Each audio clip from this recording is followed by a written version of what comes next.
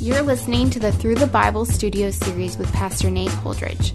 Join us as we continue our study through the Old Testament book of Ruth. Here's Nate. Well, Romans chapter 8, verse 28 tells us that we know that for those who love God, all things work together for good, for those who are called according to His purpose. And of course, one of the mysteries of the Christian life is how God is able to take the all things, even distasteful individual ingredients, and mix them together to bake something wonderful and beautiful in our lives. He is able to take all things and work them together for good. This is found in living color in the book of Ruth. Ruth, of course, is written at a time in Israel's history before the kings, but after the entrance into the promised land. They are no longer wandering in the wilderness, but they do not yet have the leadership of the Davidic line. They are in that in-between period, the time of the judges, when individual leaders and heroes would be raised up to give victory to the people of God during times of crisis. And what happens in the book of Ruth is that an Israelite family, because of famine in Bethlehem, flees to the country of Moab, which would immediately be seen by the readers of the book of Ruth as a negative thing, something that is not good. Two sons of the married couple who flee to Moab eventually marry Moabite women, which would also be seen as not good. They would eventually die before they had children, and especially in that culture, it was not good. And their mother, Naomi, would be left alone when her husband, Elimelech, would die there in Moab.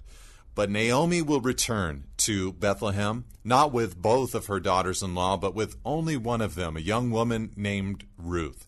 And Naomi will return calling herself a bitter woman, someone who God had turned against, that the hand of the Lord was on in a negative sense. Yet in the midst of all of this, God was working. God was working all of these things together for good, not only in Naomi's life, but in the life of the nation of Israel. The book begins with the horrible backdrop to the beautiful story. It's found in verse 1 through 5. So let's read it together and notice God's work during disastrous times. It says, "In the days when the judges ruled, there was a famine in the land. And a man of Bethlehem in Judah went to sojourn in the country of Moab, he and his wife and his 2 sons.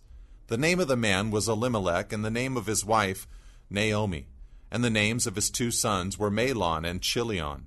They were Ephrathites from Bethlehem in Judah. They went into the country of Moab and remained there, but Elimelech, the husband of Naomi, died, and she was left with her 2 sons. These took Moabite wives. The name of the one was Orpah, and the name of the other Ruth. They lived there about 10 years, and both Mahlon and Chilion died, so that the woman was left without her 2 sons and her husband." Now, everything in this opening paragraph is disastrous. First of all, there's a famine in the land, a famine in Israel, a famine in Bethlehem, which actually means house of bread. So in the house of bread, there was no bread. Now, for Israel, a famine was different than a famine might be in our modern times, because for Israel, they were the people of God. And a famine indicated that they had strayed from a loving, dependent relationship upon the Lord. And in that rebellion against God, God would discipline His people with drought and with famine in order to drive them back to Him in repentance. And so here, when we read of a famine in the land, we immediately understand that this was caused by some disobedience in the nation of Israel. Not only that, but we see the negative or the bad of a sojourn to the country of Moab. They didn't intend to live there for very long. It was just supposed to be for a season. But the Moabites, of course, were historical enemies of Israel. We've studied in Numbers 22 to 25 the moment when on the way to the promised land, the land of Canaan, the Moabites wouldn't allow them to pass without attempting to corrupt the people of Israel. King Balak attempted to hire Balaam to pronounce a curse upon the people of Israel. And of course, it was through Balaam's counsel that the people of Israel entered into the worship of Baal and the sexual immorality attached to it. And God himself struck the people of Israel. The Moabite people, the Moabite women specifically, had corrupted the nation historically, but that's where they went. Now, Elimelech, it tells us in verse 3, he died. So that, again, another negative development in the story. The men, the young men, the sons, they took Moabite wives, which was also a negative, and then they eventually died. So that all that this woman Naomi had left were her 2 daughters-in-law. She was left, it says at the end of verse 5, without her 2 sons and her husband. Now, all of this is set on a very particular backdrop mentioned to us in verse 1. In the days when the judges ruled. All of this bad flowed from the national scene, which was the time of the judges. Actually, the last verse of the book of Judges, which is conveniently the verse right before the first verse of the book of Ruth in the way that we organize our Bibles, says, in those days there was no king in Israel. Everyone did what was right in his own eyes. And even the casual reader of the book of Judges comes to the determination that this was a negative development in the eyes of the Lord. Not necessarily that there was no king in Israel. That was fine. They were to be a theocracy. But the doing what was right in their own eyes. They had just sort of casted off all restraint. And even the final pages of the book of Judges demonstrate for us the darkness, the depravity that was found there in Israel. Sins which are hard to even mention as you read the last few chapters of the book of Judges. And the whole of Judges is a cycle of sin over and over and over again, where the people of God come to the nations around them and through compromise begin to intermarry with the nations around them and eventually become enslaved to the nations around them. The people of God losing the power of God because of their own national sin. And this was the moment that the book of Ruth flowed from. We don't know at what time during the 400 plus years of the book of Judges, but at some moment during that horrible cycle, the story of Ruth developed. Now, the question that we would ask is, why was this book written? You know, some have said that this book was written to provide hope to the Gentile world because Ruth, as a Moabitess, is a Gentile. Some have said that this book is a call to returning exiles who would read it and gain a heart for devotional, integrity unto the Lord, remarrying the Lord, so to speak. Some believe that it's merely here to develop David's ancestry because he is going to be born as a result of Ruth marrying a man named Boaz in this story. And some have thought that it's meant to demonstrate God's restorative ability, that he's able to restore that which is broken. And some have thought that it's meant to elaborate on the concept of redemption because Ruth is going to be redeemed. But we might want to just simply say that it's a beautiful story worth telling, especially at that particular time. I mean, the people there in Israel in the days of the judges were living in great darkness. And to see that there was a faithful remnant and that God was still working in the midst of that faithful remnant would be all important. Now, the first thing I think that we can learn here from Ruth chapter 1 is that God works during disastrous times. God works during disastrous times. In fact, it's fairly easy to contrast the beginning of the book, which is all death and aloneness, with the end of the book, where there's a baby that's born and Naomi is surrounded with her friends. It's birth and community, death and aloneness to begin, but birth and community to end this book. And this is the way that God often works, working in disastrous times. You might remember there in 1 Kings chapter 19 when Elijah felt that he was the only one who was not willing to bow his knee to Baal.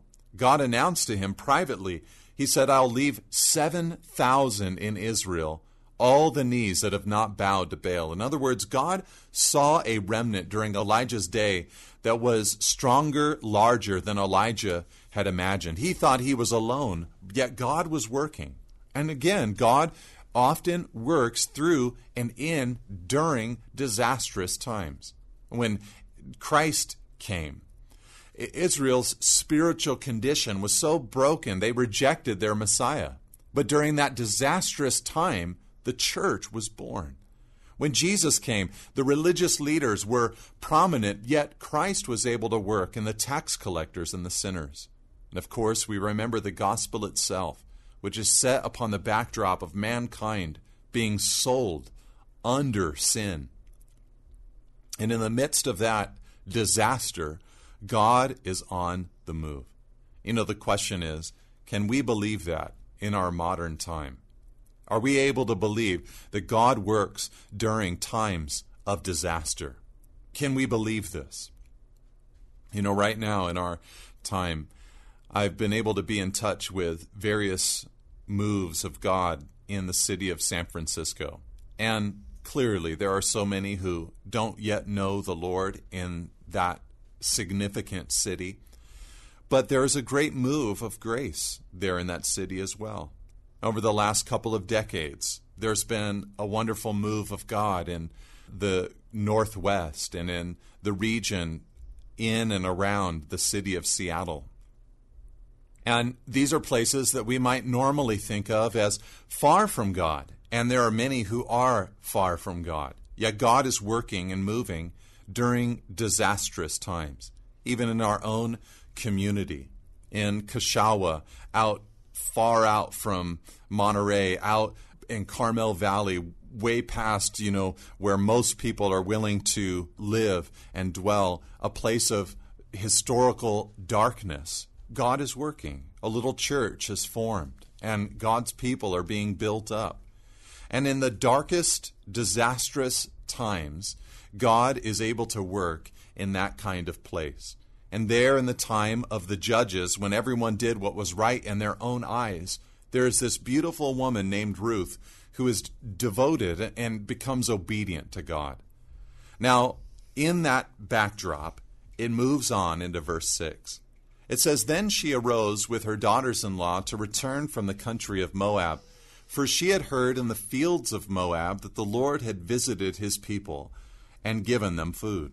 So she set out from the place where she was with her 2 daughters-in-law, and they went on their way to return to the land of Judah. So out there in the Moabite fields, Naomi heard something. She heard that God had begun blessing Israel once again, and so she wanted to return back to her home nation.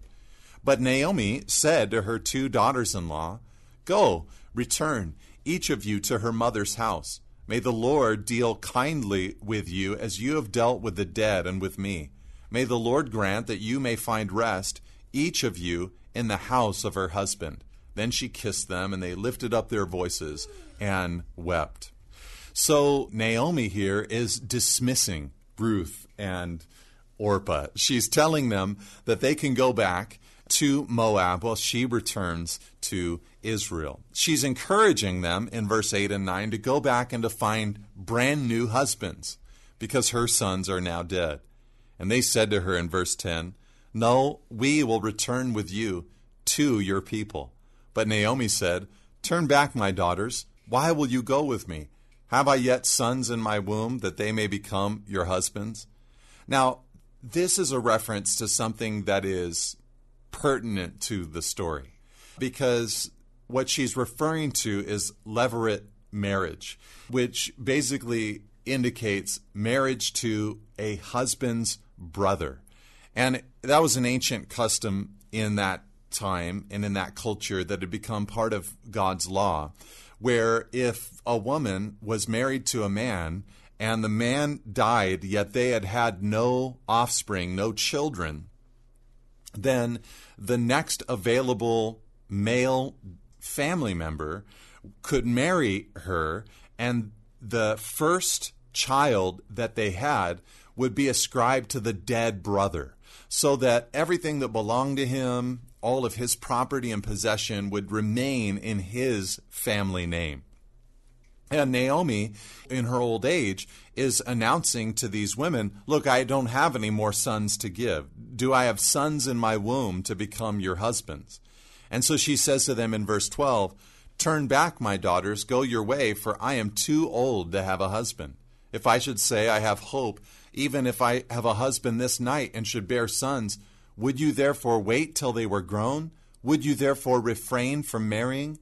No, my daughters, for it is exceedingly bitter to me for your sake that the hand of the Lord has gone out against me. I want you to notice the attitude that Naomi has about this entire situation. You know, she refers to herself as too old. She says that she has no hope. She says that there's no way that they could wait long enough for husbands. She says that she's exceedingly bitter. And the worst of all, she announces, the hand of the Lord has gone out against me. In other words, God himself is against me. She's saying, I'm too old. I have no hope. I have no time. I'm in a horrible situation. God is against me. And I want you to notice that in the midst of all of this, without Naomi expressing great faith in God, God is working. This helps us, number two, to understand that not only does God work during disastrous times, but God works despite despairing thoughts. You know, her attitude would not here stop God's work. And this is so often the way that God works. You might remember at the Red Sea when the Egyptian army was coming against the people of Israel. They began to cry out in fear, asking Moses, have you brought us out here, to die?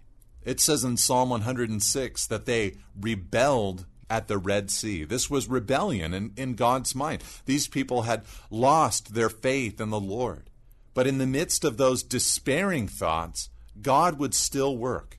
In the midst of that, woe is me, I'm at the end of my rope, there's nothing that can be done, all hope is lost kind of attitude, God was working. This is similar to the New Testament story of Jesus telling his disciples that they would cross the Sea of Galilee and falling asleep in the stern of the boat, and the storm came and was crushing against the boat. And they woke him up and said, Teacher, do you not care that we are perishing? That same kind of panic was what had come upon Naomi and had come upon the Israelites at the Red Sea. Yet in the midst of those despairing thoughts, God was working. Can you believe this? So often we become overwhelmed with despair about our loneliness, or about a relationship, or about our children, or about our failures. But we must allow the Lord, through the despair, to build up our lives. It says in Psalm 105, verse 19, about Joseph, that the word of the Lord, until what God had promised came to pass, the word of the Lord tested him. God is building up our faith. God is trying to strengthen us so that we have an after-the-battle attitude before the fight. But Naomi despaired, and God was working in the midst. Well, it says in verse 14 that then they lifted up their voices and wept again, and Orpah kissed her mother-in-law, but Ruth clung to her. This tells us that Orpah departed. She took Naomi's counsel and went back to Moab. But not Ruth. Ruth clung. There was a devotion, and that devotion was expressed in her words. She said to Ruth, Naomi speaking in verse 15, See, your sister-in-law has gone back to her people and to her gods. Return after your sister-in-law. But Ruth said, Do not urge me to leave you or to return from following you. For where you go, I will go, and where you lodge, I will lodge. Your people shall be my people, and your God my God. Where you die, I will die, and there I will be buried. May the Lord do so to me, and more also, if anything but death parts me from you." And when Naomi saw that she was determined to go with her, she said no more.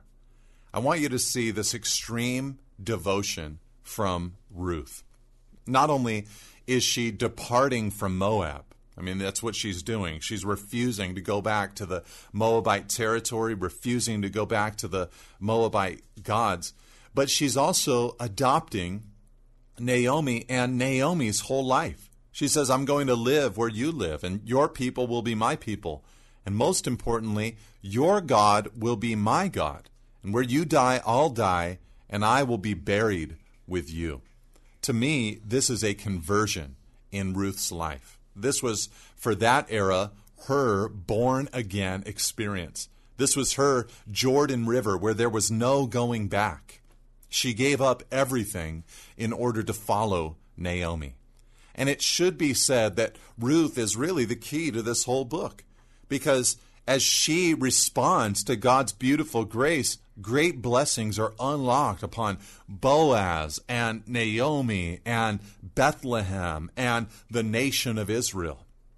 And let it be noted that God works with this absolute departure. You know, Orpah stayed in Moab and was never heard of again.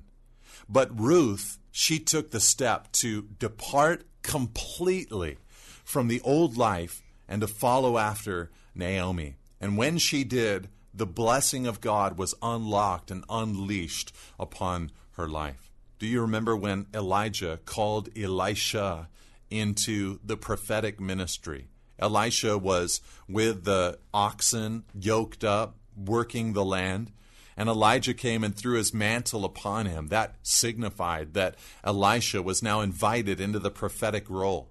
And Elisha took the oxen and slaughtered them and offered them as a sacrifice on a burning pile of wood that had come from the actual yoke. It was as if Elisha was saying, there's no way that I can turn back. I can't go back to the old life. I've burned it up. It's completely gone. And so often our devotion is a half step towards the Lord. But the reality is, if you really want to see God unleash His blessings upon your life, He loves to work with that absolute departure, to leave the nets and to follow after Him. Look, let the Holy Spirit search your heart. You know that there are certain things in your life that are incompatible with the Christian life. You can't keep them in your sphere. You can't keep them in your life. They're stumbling you and slowing you down. Ruth had an absolute devotion. She said, I'm leaving it all to follow after you, Naomi. Now let's close out our story and this teaching in verse 19 and following. It says, So the two of them went on until they came to Bethlehem. And when they came to Bethlehem, the whole town was stirred because of them. And the women said, Is this Naomi? Here we go back to Bethlehem, back to town. But when Naomi left, she had a husband and 2 sons. And now all she has is this Moabite girl with her. The women ask, Is this Naomi? It's been over 10 years since Naomi had been there. There were no photographs, and she had aged, and now they ask, Is this Naomi? And she said to them in verse 20, note this, Do not call me Naomi, call me Mara, for the Almighty has dealt very bitterly with me. I went away full, and the Lord has brought me back empty.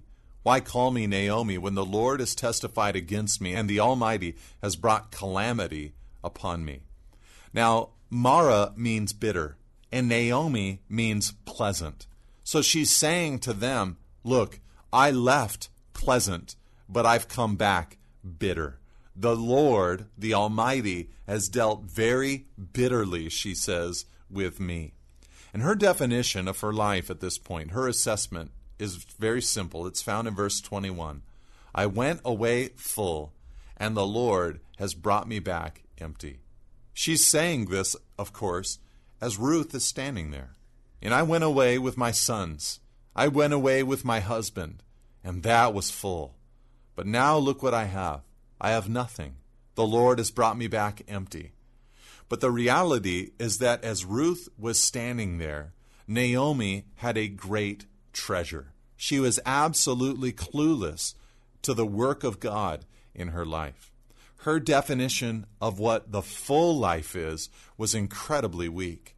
A husband in disobedience to God, a couple of sons who were willing to marry outside of God's covenant people.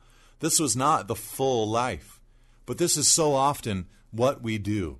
Now, these things are not mutually exclusive. You can have a full retirement and a full life, but so often we will choose one or the other. A full retirement, but an empty life. A full schedule, but a pointless existence. Full of friends, but no real depth. You see, sometimes our problem isn't that we're looking for satisfaction, but that we too easily think we've found it. And Naomi here, she says, I used to be full. Well, the reality is she should have said, I went away empty, but the Lord has brought me back full. She was working in man's mathematics, but she needed God's. She went out empty, but she actually came back full. And it's the Lord who gives the life of actual fullness. Jesus said in Mark chapter 8 to the disciples, if anyone would come after me, let him deny himself and take up his cross and follow me. For whoever would save his life will lose it, but whoever loses his life for my sake and the gospel's will save it.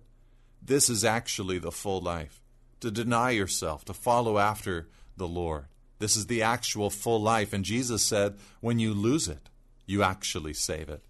So Naomi returned, verse 22, and Ruth the Moabite, her daughter-in-law, with her, who returned from the country of Moab. And they came to Bethlehem at the beginning of barley harvest. Now, this is a foreshadowing of what is going to come next session here in the book of Ruth, when we discover Ruth out in the barley harvest meeting Boaz.